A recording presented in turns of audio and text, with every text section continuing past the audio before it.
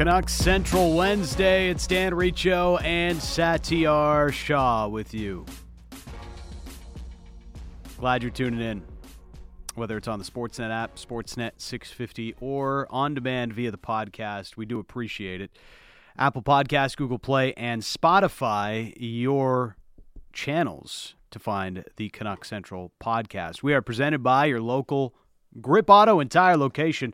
Friendly service and expert advice are waiting for you at gripauto.ca today. So much going on after another Canucks victory, Sat, and one that this team absolutely needed, and they will need to continue to find results. As last night is a perfect indication of how difficult the playoff race is going to continue to be for the Canucks, because yes, you get a win, and you do get some help as Dallas loses, Vegas loses, so you have some good results there, but elsewhere, Edmonton gets a win, Nashville gets a win, so it's just like, no matter what, it's very difficult unless you have sustained success. And even with that sustained success the Canucks have had under Bruce Boudreau, they're still obviously on the outside looking in, but getting ever so close to being into one of those playoff spots. I mean, any way you cut it, slice it, or want to discuss it, the Canucks are in a playoff race. Yep. Whether you like it or not, whether it's a long shot or not, that long shot has become not quite as long as we were talking about a bit earlier. And I saw Matt Lee from BCLC and Play Now Sports tweet out the playoff odds for the Vancouver Canucks. And we talked about this about a month ago, remember? It was 6-1. And, I said, I'm like, hey, if you want to get in on Canucks for playoffs, long odds, the time to get in on it is now. It's 6-1, maybe 7-1. Get those long odds, because if they keep winning, those odds are going to shrink. Well, the Canucks now to make the playoffs, just over 2.36, I believe it was, that he had the Canucks at, which means it's almost even money the Canucks end up in the postseason at this point. And I know some of the projections have them at almost 50%. Some have them at less than that, depending on what kind of playoff predictive models you look at. But just from a pure point standpoint, it's all within striking distance, and especially if Dallas continues its bit of a swoon here, losing some of these games. They lose one or two of those games in hand, or even one. That bar is 4 or 5 points, and with Vegas, you win your next game, you're going to leapfrog Vegas all of a sudden. Yeah, they put themselves in a spot here, Dan, where you are in a playoff race, and I think the conversation becomes not about, are they in the race or not? How long do they stay in the race or not? It's ultimately, how do you end up getting into the postseason at this point? Yeah, they just still don't have a lot of room for error, as we know. Mm-hmm. There's so many teams in this race that you have to expect a couple of them are going to be hot, right? And carry themselves into one of those playoff spots. Edmonton, looked good for a lot of that game last night and then kind of let it slip away before ultimately winning in the end. Dallas has played really well for the most part, but they've got some injury trouble. Vegas, I think, is a team that I still expect to get hot at some point here, Sat, so there's going to be some discussion there. And, of course, there is the trade deadline and discussion there, but this is a team right now that's earned themselves the chance to see where this goes and how this plays out. And for all of they're only winning games because of Thatcher Demko. Well, what have we seen over the last little while? Demko is playing well, but not out of his mind as he has at other points this season. And the Canucks are still finding ways to win a lot of games and collect a lot of points. And I think that's even more of a sign of the progression that this team has taken over the last little while. Well, it's like we've been mentioning, and you've been mentioning quite a bit here, it's more than just goaltending, right? And, for a large part, even of Boudreau's success early on, you took that, you looked at it and said, well, a lot of this is goaltending, right? What is this team's identity? I think one thing that is becoming very clear, too, when we've talked about this, that forecheck is part of their identity in a big way, right? We know that, the Miller line's been bringing that all season long, but I thought the game that Bo Horvat had with Niels Höglander and with Brock Besser, And not just being able to be productive yesterday, but just how they were grinding on the forecheck and how they helped keep the puck in the opposite end. I thought that was one of the better games Bo has had recently, right? And he's had a few good ones over the last little bit, but, not a great game against Tampa. A lot of guys were kind of, I wouldn't say no-shows, but didn't quite bring what you needed to bring. But last night, if that line is able to forecheck that way, we know the top line does, we know the Lammikko line does, well, that forecheck becomes a big part of your identity, right? And we can even draw it down to a couple of role players that have shown maybe these guys personify the Bruce Boudreau effect more than anything else because of how they're fitting in and how well they're playing. Two guys on different scales, but both guys that are known as supporting cast players, right? Yeah. Tanner Pearson, who we talked about a lot. And by the way, again, your anytime goal shout from Dan Riccio cashed on Tanner Pearson yesterday. This is why you got to listen to the pregame show. We give you winners. Every single time when we do prop bets, there's at least one or multiple winners. So, it's a good run we got going on right now. And we're not going for ultimate favorites. We're getting you a little bit of juice on top, too. Exactly. It's about trying to get you the best value possible and have a little bit of fun doing so, right? But Tanner Pearson, and then you add in a guy like Juho Lammikko. And when you have a game like you had the other night, you have the top line going with Miller, you have the Bo line going the way they do, and they forecheck, and then you have a couple supporting cast players that are bringing it. It kind of shows that the team is capable of doing more than just relying on goaltending. I think one of the big things since the All-Star break, and we talked about this last night on the pregame, but when you have Miller, Pettersson, and Bo going, that does so much for your lineup. And, of course, Pettersson wasn't in the lineup last night, and he practiced today, but is still more likely to play on Saturday than he is to play tomorrow, as it currently stands. But Boudreau mentioned it in his first game. I remember, behind the bench with Bruce Boudreau before every Canucks game on the pregame show, he said to Brendan Batchelor, when you have Miller, Horvat, and Pettersson to play through the middle of the ice, that can be pretty good. And he stuck with that for most of the time. But Miller's been the only player that's played consistently for Bruce Boudreau since he came in. We know Pettersson took some time, finally got going, and now you have Horvat going, and that line that you have isn't going to change unless Tyler Mott gets traded. That fourth line that you have, unless Tyler Mott gets moved before Monday's deadline as a rental player, that line is set and is not getting changed. So you've just got some consistency through your lineup, and now that you've got or have had Miller, Pettersson, and Bo playing a lot better, I think that's a big reason why you're seeing the goals start to tick up, the Canucks generating more offense. Their game isn't perfect, but they're definitely generating a lot more than they were earlier this season. The biggest issue I see a lot of their key players having had, or at least some of their key players having had, is the consistency, right? That we kind of talked about. But as far as guys that drag you down or guys that don't help you, how many guys do they have that are passengers consistently? How many guys do they have up front that you look at and say, yeah, you probably don't want this guy playing, in the Boudreau era? Not often. Maybe Chason's the guy, right? You look at it and say, oh, maybe him. But even so, you've seen other guys come and go, and clearly he's still the guy that's been, getting it done to some degree. And even so, you go over the production and everything that's kind of happened with this team and what they've kind of accomplished so far. It does actually just come back to me to the guys being more consistent, right? Because I don't see a lot of guys that you look at and say, okay, this guy can play for your team. Are they perfect fits? Some guys aren't. You got to fix all that stuff out. But how many guys you look at and say, yeah, these guys are just passengers that are not helping you reach your goal? And when you don't have guys that are dragging you down every time they're out there, it makes a big difference. Yeah. Like even Höglander and Podkolzin, they've kind of gone through the typical ebbs and flows of normal young players, and all of that is apparent at different points, but you're still getting something from them every once in a while, and they are so far down the depth chart of guys you're kind of counting on that it's not always noticeable.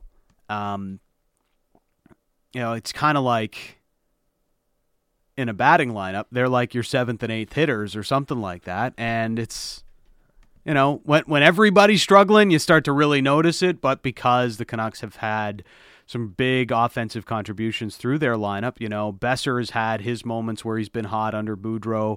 Now Bo's getting going with 4 goals in his last 3 games. You have Miller, who's just the picture of consistency. Pettersson's gotten going. Garland's been doing his thing. Pearson has been solid and has been stapled next to Miller.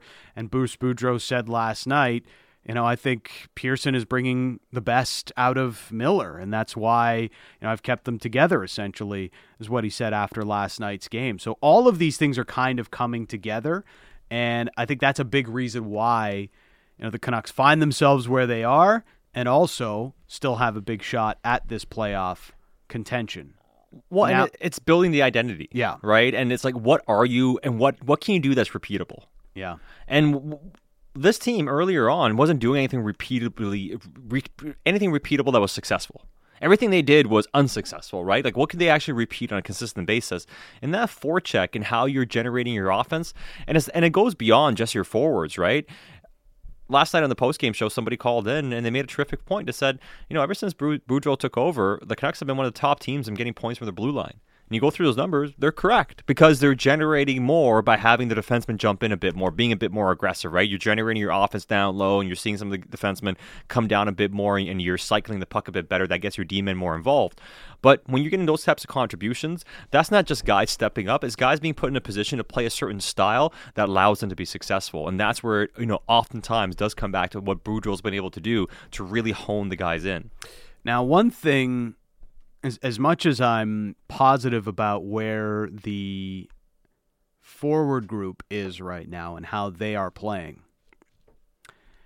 one interesting note over the last 10 games or so is you are seeing Oliver Ekman-Larsson's numbers or minutes usage really tick down. He hardly played on the penalty kill last night. Hughes has been the main left-sided defender now on the PK for the Vancouver Canucks.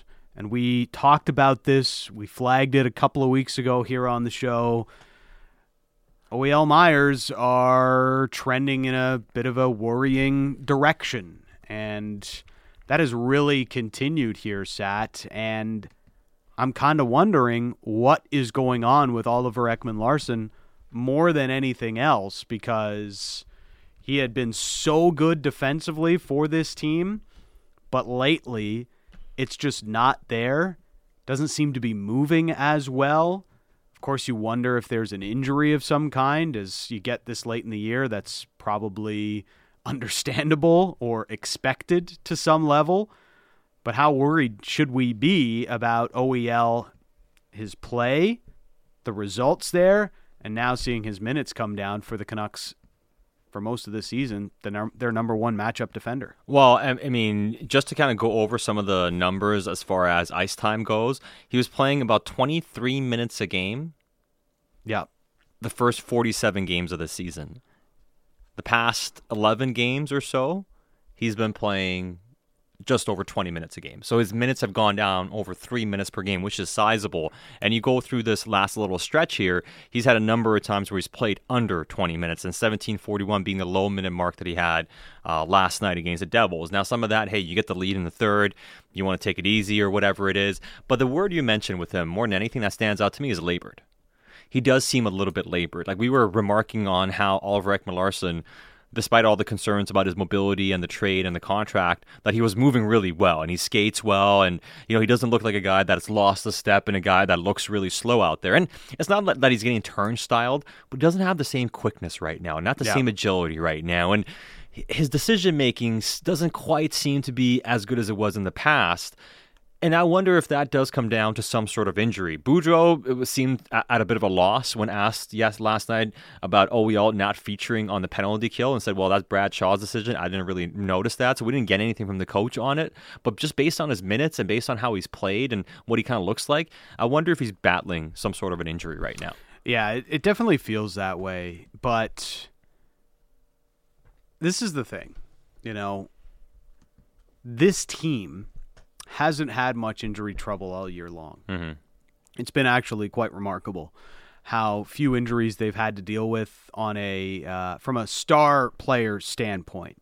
They have had some, but not a ton. And of course, during the Boudreau era, they have had some of the COVID absences, and they were staggered a little bit. So it always felt like one or two of your big players were out of the lineup for at least a couple of games. But this is about as healthy a Canucks season as we've seen in recent memory, Sat, right? Yeah. And this might be one of the tipping points in this playoff race because they just don't have a ton of depth. On the left side of defense, there's not a lot there if you need to give OEL a couple of days off or something like that. Right now you've been running Brad Hunt out there as your third pair, and that's a perfect spot for him. He's fine there, but if you have to elevate him, that could be an issue. And then who's there on the left side beyond that? That's a concern.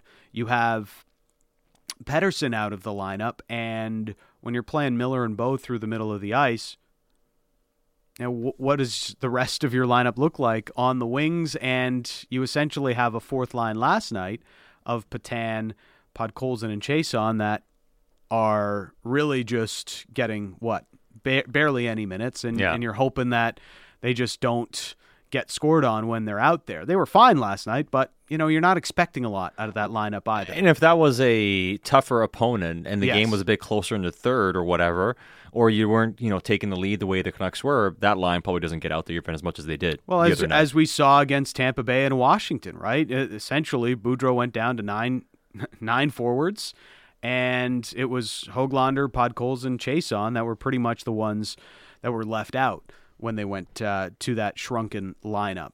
A little bit different when Pettersson was out Sunday against Tampa Bay, of course. But, this is the thing with this team. There's just not a lot of depth here. Well, I mean, so I think actually, to be fair, I think they have a decent amount of depth, the guys that can play. Yeah. But as far as difference makers on the back end, that's where it kind of falls short, right? Yeah. I think up front, actually, listen, they're not the deepest team up front, obviously not, right? But because Miller can play center, because Horvat can play center, having Pettersson out for a couple of games, it was tough against Tampa.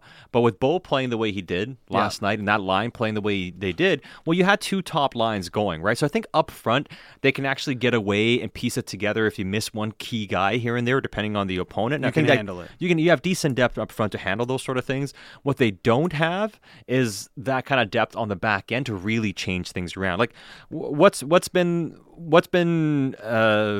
the motto on the back end? It's either Luke Schenn with Quinn Hughes or Hughes with Hamonic whenever that's happened, or it's been OEL with Myers or OEL with Pullman. Those have been the combinations. There haven't been too many other combinations thrown out there outside of necessity when a couple righties have to play with one another on the back end, and especially type of defenseman, for instance, right? That's why what Brad Hunt's been able to do this year, and at least what he's done these past 7 games, picking up 5 goals and 2 points, has been absolutely invaluable for this hockey team to be able to get that type of production on the back end from a guy that's just a depth player for you, right? The issue and the concern I have more than anything, though, is those minutes. Do you have a shutdown pair that, as the season goes on here, that can do what those guys were doing earlier this season, OEL and Myers? And that type of quality is what they're lacking. And what they're lacking is even a number 5 defenseman that can maybe shadow as that type of a player. And so far, a guy like Hamonic has not shown any ability to play up the lineup. The last game he got a chance against Tampa to play with Quinn Hughes, he got absolutely lit up. And he had a bad turnover, which led to one of the goals. And that's all she wrote, and he lost that hockey game, right? Who can handle those minutes? Pullman struggles, and we'll see when he comes back. He struggles playing big minutes. So I think up front, you can get away with a key guy being away. On the back end, it makes it really, really difficult if that OEL and Myers pair can't find their game, especially if OEL doesn't feel healthier and get back to what he was like a few weeks ago. So I wonder if we see a change, because even though OEL, his minutes are down, he's still taking the biggest opposition, the biggest opponent as a matchup most nights. Like even last night, his most common opposition on the ice was Jack Hughes and Jasper Bratt. Quinn played a little bit against those guys too, but OEL took the majority share of shifts against those players. I wonder from a deployment and a usage standpoint if we start to see that change where Quinn and Shen start to get the big minutes against the top opposition of the opponent. I can see that happening, but how much do you sacrifice from your overall transition and offense if you are using them in that way? Yeah. And that's the thing you have to kind of also consider here, because when Quinn Hughes is on the ice, the amount of offense you're generating is unbelievable, right? And do you want to change the course of how he's playing and put him into a different spot? I guess what you can say is, hey, play your game, doesn't matter who you're out against. But clearly, if you're playing the other team's top lines, you're going to have to be somewhat more conservative about how you move up ice and what type of decisions you make, right? But if you have to, you might have to consider it here. Yeah. Because going through this list, especially on the right side, they really need one of those guys, whether it's Hamonic or when Pullman comes back, to give them something. And those guys haven't been able to give them anything but third pair minutes. And, a guy like Hal Burrows, God bless him, I think everybody really likes his toughness and what he's brought. And, he has a contract for next year, too. He's gained value, whether he stays or in another way. But even him, anytime he's played bigger minutes, and I went through the numbers showing the differentials, scoring chances, high danger ones, when he's playing 16, 17 minutes, 15 minutes, he's a positive player. Yeah. Once he inches over 18, it goes the other way in a hurry, right? And the numbers don't really lie about it. For all his toughness and all the character and all his effort, he's not going to be able to handle big minutes, or at least hasn't shown the ability to do that quite yet. So who's going to be that guy that steps up? That's my concern here. If OEL doesn't get his game back and that pairing can't find his game, is there anybody else on this blue line not named Quinn Hughes or Luke Shen that can maybe play some minutes for you and hold their own? We haven't seen it. Right? We have not seen it. And that's a tough part. If OEL continues to struggle a little bit, what do you do in that spot? We'll see how they continue to manage it. So far, they... I've only had one situation in the Boudreau era where they've lost 3 games in a row and not gotten a point out of some of those matchups. So they've been ever so consistent and at least collecting points where they can. All right, I did want to get to the Thomas Hertl deal just before the break, and we're going to have David Pagnotta, our insider, joining us in the 5 o'clock hour here today. We'll discuss a little bit more of it with Pags, but Hertl gets 8 years and 8.1375 on the average annual value from the San Jose Sharks. And a lot of our listeners are coming into the Dunbar Lumber text line wondering if this is a comp for JT Miller. Yeah, I think it absolutely is a comp, right? And age-wise, they're pretty similar. 1 year younger, Tomas Hertl. Right now, he's slated to be UFA, a bit different situation, but that's ballpark. Yeah, right. I mean, to me, the total money is what matters here. The total money comes out in at over $60 million for Tomas Hertl, and I think if you're looking at any sort of a JT Miller extension, the total money has to be close to $60 million, probably. I think that's the number to look at. Tomas Hertl got $60 million. Now, if you want to bake in that Miller is a little bit younger, a little bit older and all that sort of stuff, and you're trying to sign him a year out and everything, do we talk about that number being maybe $58 million or something like that? Could you get him there? But I think the Hertl contract is very much going to be something the Miller camp would point to this offseason and say, that's a starting point for us. Well, they're already using... we've heard the Zibanejad comp.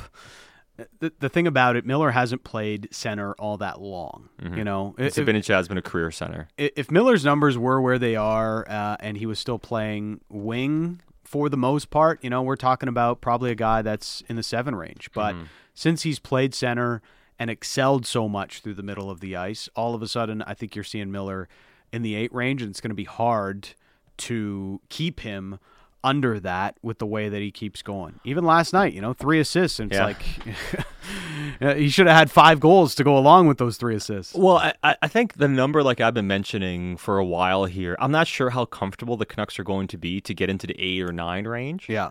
But, and I know it seems minor when we're talking about a few $100K, really, $250K, $750K, or maybe $1 million or whatever. But I think the number 7.75 can be something that Canucks look at and they're like, we'd love to have him under 8. We don't want to pay him more than Quinn because for us, we want Quinn to be, the guy with the highest number or whatever. Now, do you feel bad if you have to go a little higher for Miller? Maybe not, depending on how badly you want him. But the number I keep going back to is 7.75. Because if you go 8 years with 7.75, and again, this is where term comes in, the total money comes out to $62 million. Yeah. Which is comparable. Again, to me, the number, you got to be in the 60 million range total money. So how do you make that work? Can you get that number under 8? Are you comfortable going 8 years, right? But if I'm JT and if I'm his camp, especially with Zibanejad, what he got, especially what Tomas Hertl got, why would you want to settle for less than 60 million total? The Canucks, too, with their cap situation, probably prefer a lower cap hit. Should they keep Miller? And maybe you're sacrificing an extra year or two on term to keep the cap hit a little bit lower.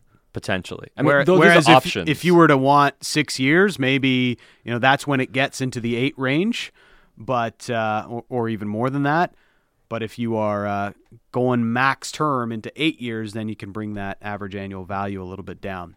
It's Dan Riccio and Satiar Shah. We'll get into that a little bit more in hour 2 of the program. But coming up next, Kevin Woodley, our goalie guru, In Goal Magazine and NHL.com. What do the Canucks do with Thatcher Demko? And how often should they be using him? Plus, where are things at with Yaroslav Halak? That's next on Canucks Central.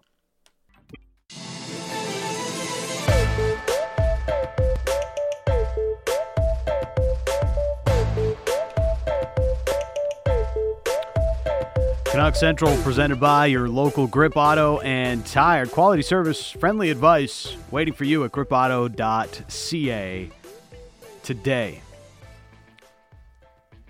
Kevin Woodley is going to join us here in a moment. Bo Horvat had a big night last night, the captain of your Vancouver Canucks. Couple of goals.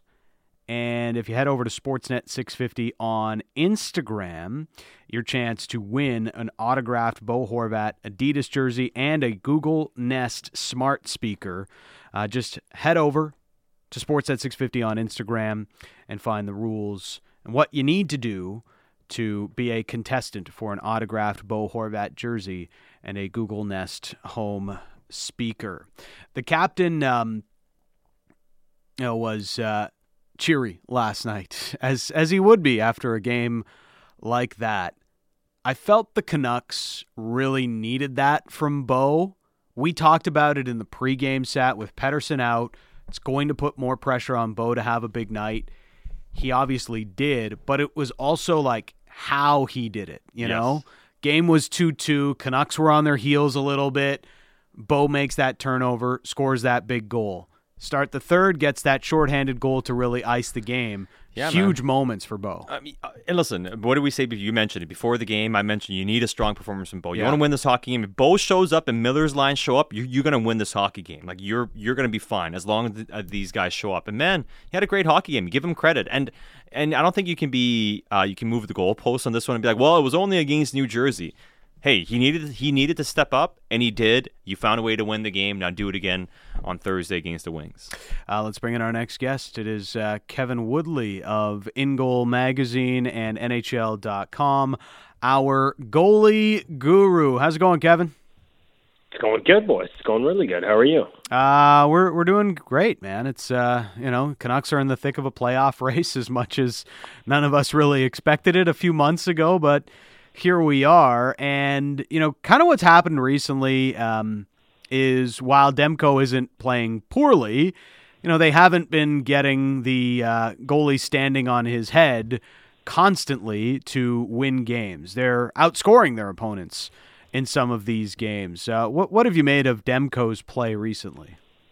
It's funny because it's hard not to see some signs of slippage. And I look for in more in the details, like the amount of times where, play comes down the wing and you see sort of how he retreats with it, what they call reverse tracking, tucks into his post, comes across as it goes behind the net, like all the things that you expect to be just dialed and not missing.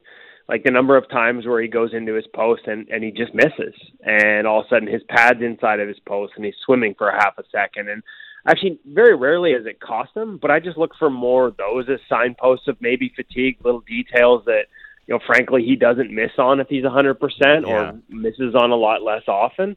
And it's not like they've caught up with him in goals.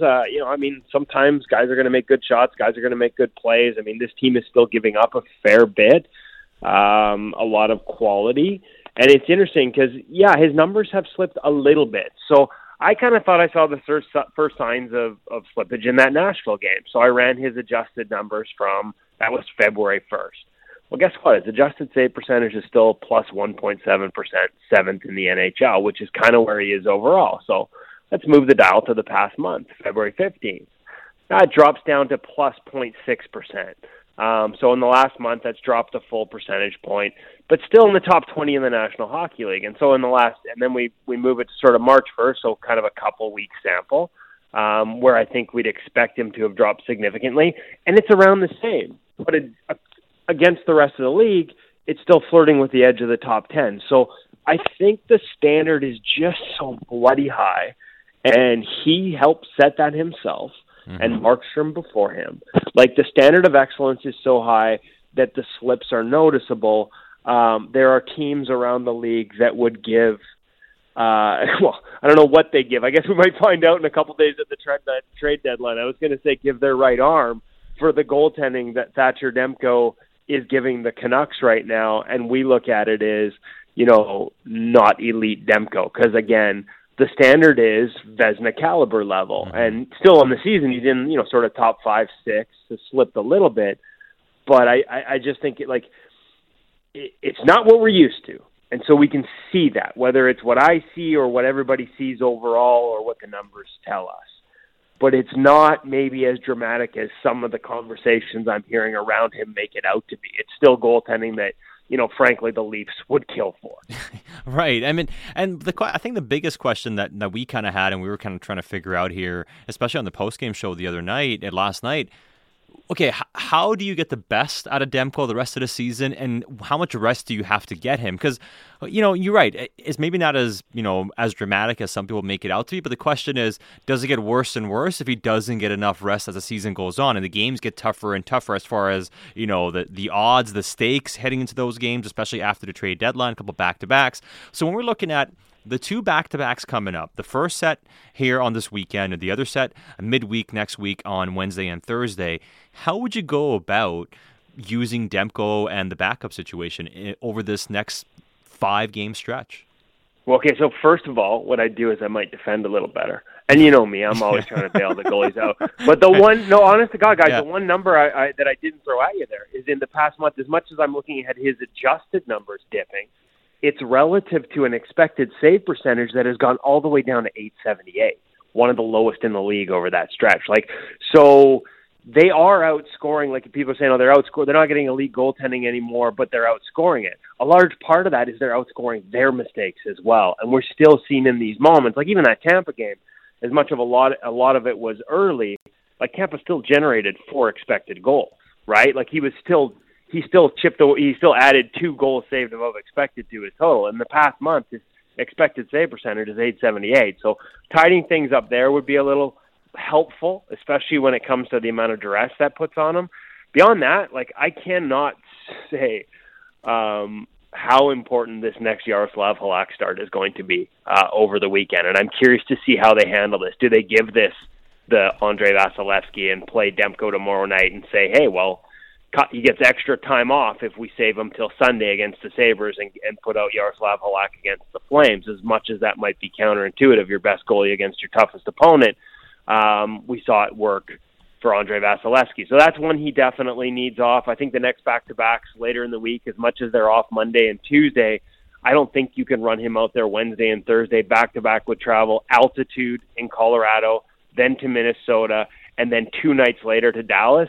It's not so much maybe he could survive the back-to-back, but man, you're getting diminishing returns by the time you hit Dallas, which is an important game for 3 and 4. And that's kind of how I look at the rest of the schedule. It kind of spaces out there for a bit. But again, back-to-back, Vegas on the 6th, the Coyotes on the 7th, and the Sharks at home on the 9th in April. It's not just can he play the back-to-backs, maybe it's what you're getting in the 3rd and 4, and that's the same there. So, I mean, outside of the last 2 games of the season, if they're must-win on the 28th and 29th back-to-back with travel, and you absolutely have to have them playing them for both, I don't see how you run him out there for both the back-to-backs without expecting some diminishing returns.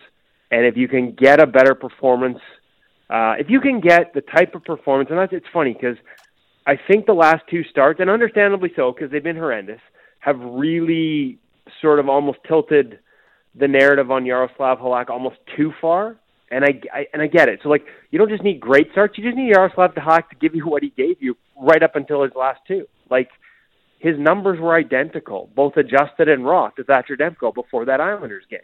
And watching practice this week, it's kind of been hard not to notice how much he's dug in a little bit more with Ian Clark and the work he's putting in, especially in the movement drills. Just really seems to be committed to sort of grinding on some of these things as he tries to find his form. He's a guy who's always been able to play his way into form, and now that he doesn't have that luxury, I've just sort of seen a sort of renewed commitment to some of that work and some of those movement patterns that maybe wasn't there earlier because it never needed to be there in his career earlier. So if you can get a good start out of him on the weekend, boy, does that free you up to start making decisions on, like, forget the back-to-backs, are we getting diminishing returns to the point where the other guy is a better option because when we use him, then the next time we come back with Thatcher, we're getting 100% Thatcher. We're not going to keep chipping away from 90 to 80 to, you know what I mean? Because eventually that dam's going to burst. It's a lot of hockey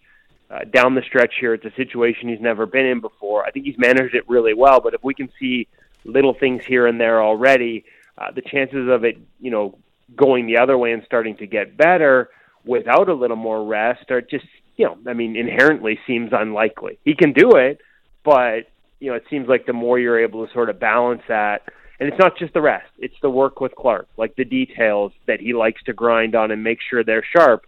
The inability to do that when you're giving them these off days, eventually that'll start to catch up and you'll see him miss more of his spots and not sort of get to plays ahead of it the way he was earlier in the season. There's also the question mark if Yaroslav Halak's next start with the Canucks may be his last start, given Monday is the March 21st trade deadline.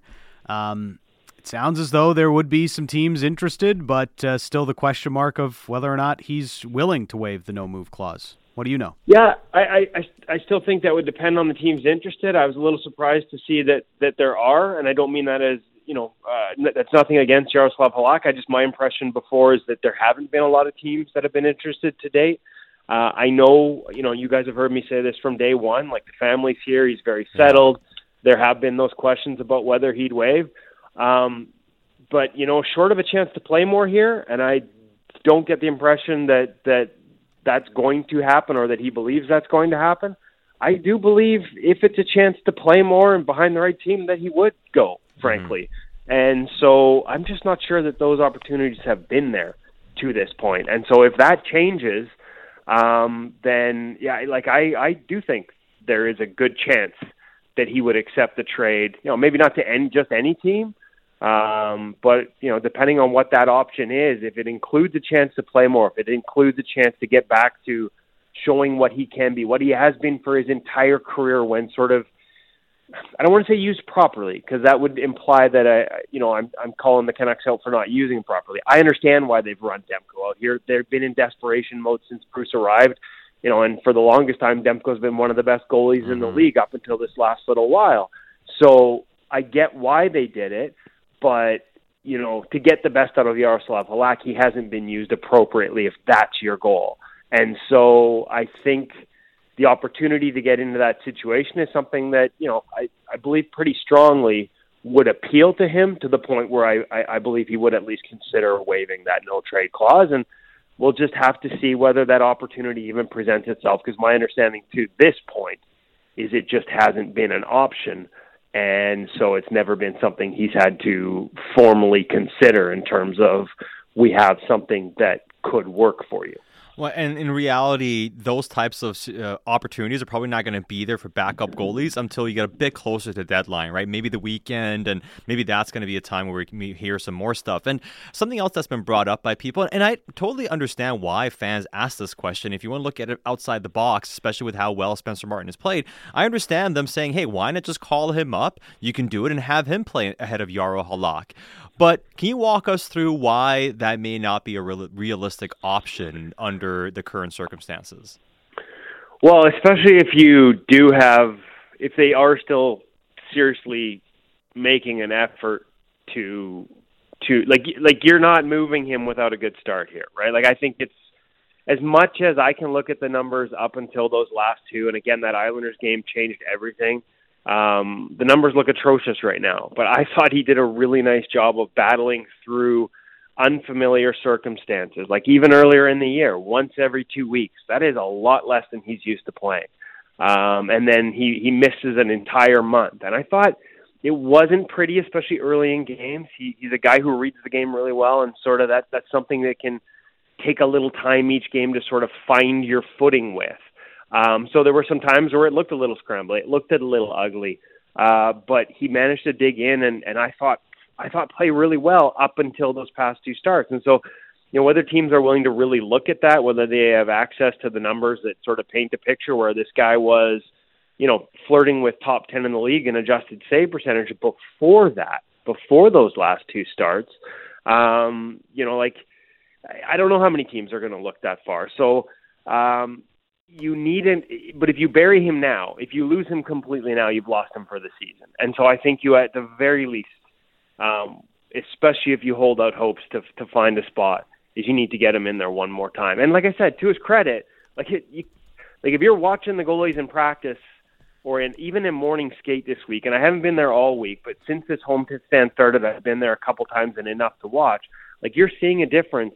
And you're seeing a guy who looks really motivated to have that type of start. And so, again, if you can get that guy back, then there's value there. And if you have another start like the last one, then hey, you're probably not going to be able to move it, but you still need to have wins. And what Spencer Martin gave you, I think that after the trade deadline, if nothing's changed and he's still running .650 over the past, now it'll be 3 starts coming out of the weekend, then I think that's a move that I think they would probably consider.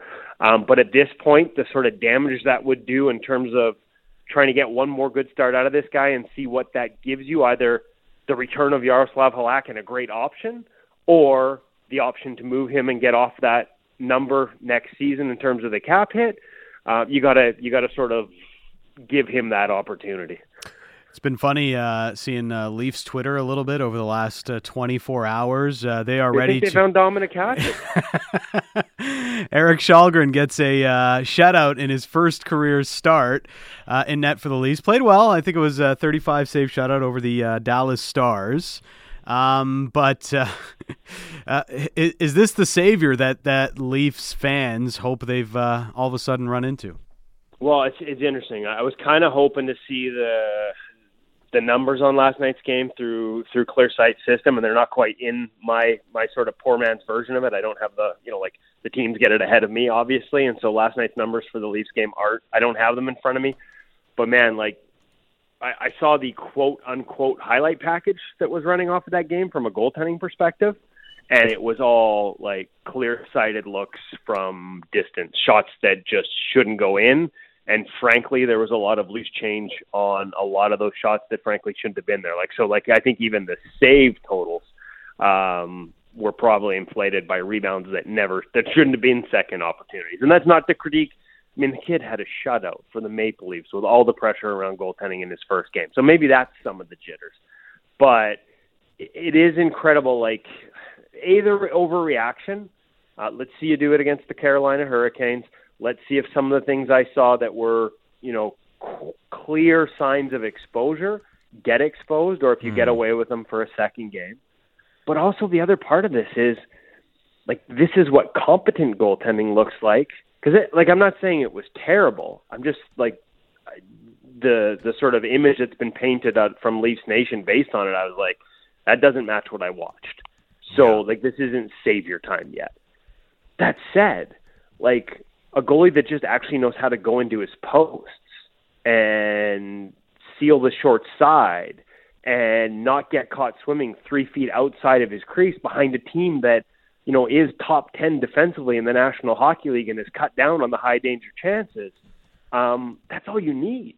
And they're not getting that. Like Peter Mrazek in that outdoor Heritage Classic game, like everybody looks at the last 2 goals, especially the sharp angle goal, which was just like, his post play on that was, I struggle to find a word beyond atrocious to describe it. But even before that, like everyone gave him a pass on the centering pass that went in off TJ Brody. I was like, he had no chance on that. He wasn't in the net. Like he wasn't in the net. Like that is a pass out of the corner from the goal line, and he's squared up, committing to the butterfly on a non-threat shot, and he's not even in the net. And by the time he grabs and edges and rotates and turns, the puck's in the net. Like that's I don't know what's happened there, but he looks so lost and out of sorts. He's always been a goalie that relies on rhythm and athleticism too much, in my opinion. That's why the peaks and valleys have always been, bigger than they need to be. But he's still at least had the peaks. Right now, like I don't even know what he's doing in there. Like we're talking about, and this sounds hypercritical, and it is. Like we're talking about elements of goaltending that, man, like AAA bantam kids are doing this better. You're right. Right? Like, and they're not facing NHL shots, so like I'm not pretending it's the same thing. Mm-hmm. But like there's not a single part of him that's in the net. And it makes no sense. It's like he's lost, like it's like there is no foundation for him right now, and there's nothing to root himself in and anchor himself in, and he's just out there playing street hockey.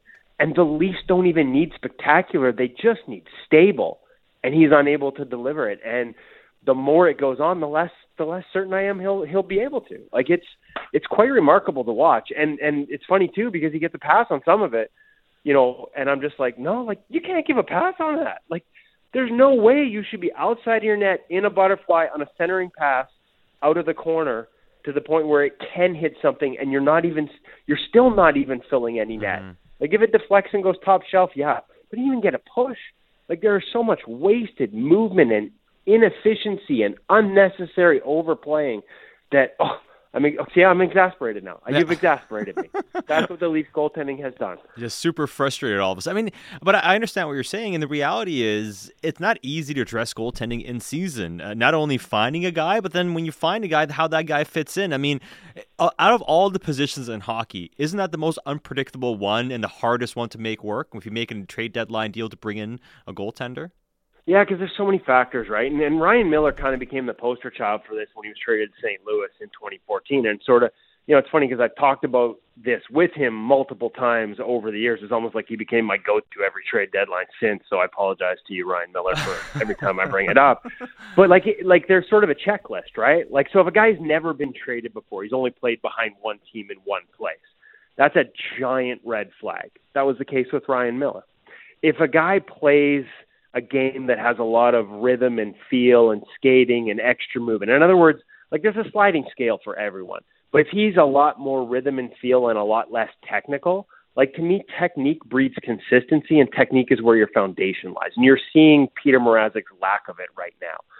But if you've got a guy who's a real technical guy, like it's point A to point B, don't rely so much. Like you can get away when you have that foundation without being on your A game, and pucks are just going to hit you because you're good at being in the right spot all the time. You don't rely on a read to get there ahead or to make the right read or the right sort of anticipation to beat a play. You're just always kind of in position, maybe a little more conservative with your depth, that type of goaltender. So if you're a guy like that, I think it's an somewhat easier transition than, say, Ryan Miller, who at the time was playing a lot more flow-style game. I remember Miller here when they had the big 6'8" Russian defenseman, Tryamkin, and it was like 3 months into Tryamkin being here, and there was a post-game, and Ryan's like, yeah, I feel like I'm finally getting comfortable reading off him. And I'm like, it took me aback, and I remember going back to him later. I'm like, really? Like 3 months, and you're still trying to read off your defenseman? But there are some goalies that rely that much on sort of that anticipation. It can take that long to gain the trust and to feel comfortable behind a new group of defensemen. Now, Miller changed his play. By the end of his career, you could have traded him, and we've talked about this too, you could have traded him at the deadline, and he would have adjusted much quicker than he did at the time. But he was a rhythm and flow guy, and he went to a team that didn't want him to play that way. So there are styles and systems that fit. I think you can run numbers. When I look at ClearSight and I look at the 34 different points of data, I can look at strengths and weaknesses of a goaltender statistically and compare that to the types of chances a team gives up. I know teams have used this in free agency and have had some of the better free agent signings over the past couple of years by sort of matching goalie A with team X and his strengths to what they give up and what they don't give up to their weaknesses. I think you can mitigate it somewhat, but there are a number of red flags that you have to be careful because at the end of the day, well, how many games are left in the season, right? Usually by the trade deadline, you're looking at 20 games. And most goalies will tell you it takes them 15 to get comfortable behind a new team. Well, unless you're playing that guy every night, that's not a big window. And if that sort of starts out on the wrong foot and that snowball gets rolling down the hill in the wrong direction, by the time you hit the playoffs, again, Ryan Miller in St. Louis, that snowball's rolling pretty big down the hill, and it's tough to sort of stop it and get it going the other way. So it is tough. It's why we haven't seen, I don't think, a lot of big goalie trades. It's why I have a lot of questions. Put Marc-Andre Fleury in Edmonton, and I think he'd be great. Put Marc-Andre Fleury back in Vegas, where, by the way, the problem is the fact they lean so heavily on elite goaltending because they're horse crap defensively compared to their narrative and reputation. I think he'd be fine. Put him behind Toronto where he doesn't see any shots or feel the rhythm of the game. Put him behind Washington where they're a pretty tight defensive team. I'm less certain Marc-Andre Fleury gives you the type of goaltending he has in busier environments. Those are questions that are really tough to answer at this type of year and why I think we see teams hesitant to take risks because they don't know themselves. Kevin, we appreciate the time as always. Thank you for this. My pleasure, guys. There is Kevin Woodley, the best in the business, analyzing goalies, and we are lucky to have him on Canuck Central every single Wednesday. This trade deadline update is brought to you by Kintec Footwear and Orthotics. Do your feet hurt? Talk to a fitting expert today at 11 Lower Mainland locations or online at kintec.net. Kevin talked about Yaroslav Halak. Could be some interest there. It would have to be the right fit for him to accept any kind of a trade. Obviously, the Canucks wouldn't go to Halak unless there was significant interest and maybe an offer on the table that made sense anyhow. So that's what it would take over the course of the weekend. But it does look like the Calgary Flames are adding Calle Jarnkrok to their team pending a trade call. But that is just coming down the line per several reports. Calgary Flames getting better, potentially, ahead of their visit to Vancouver this weekend. It's Dan Riccio, Sad T.R. Shaw. This is Canuck Central.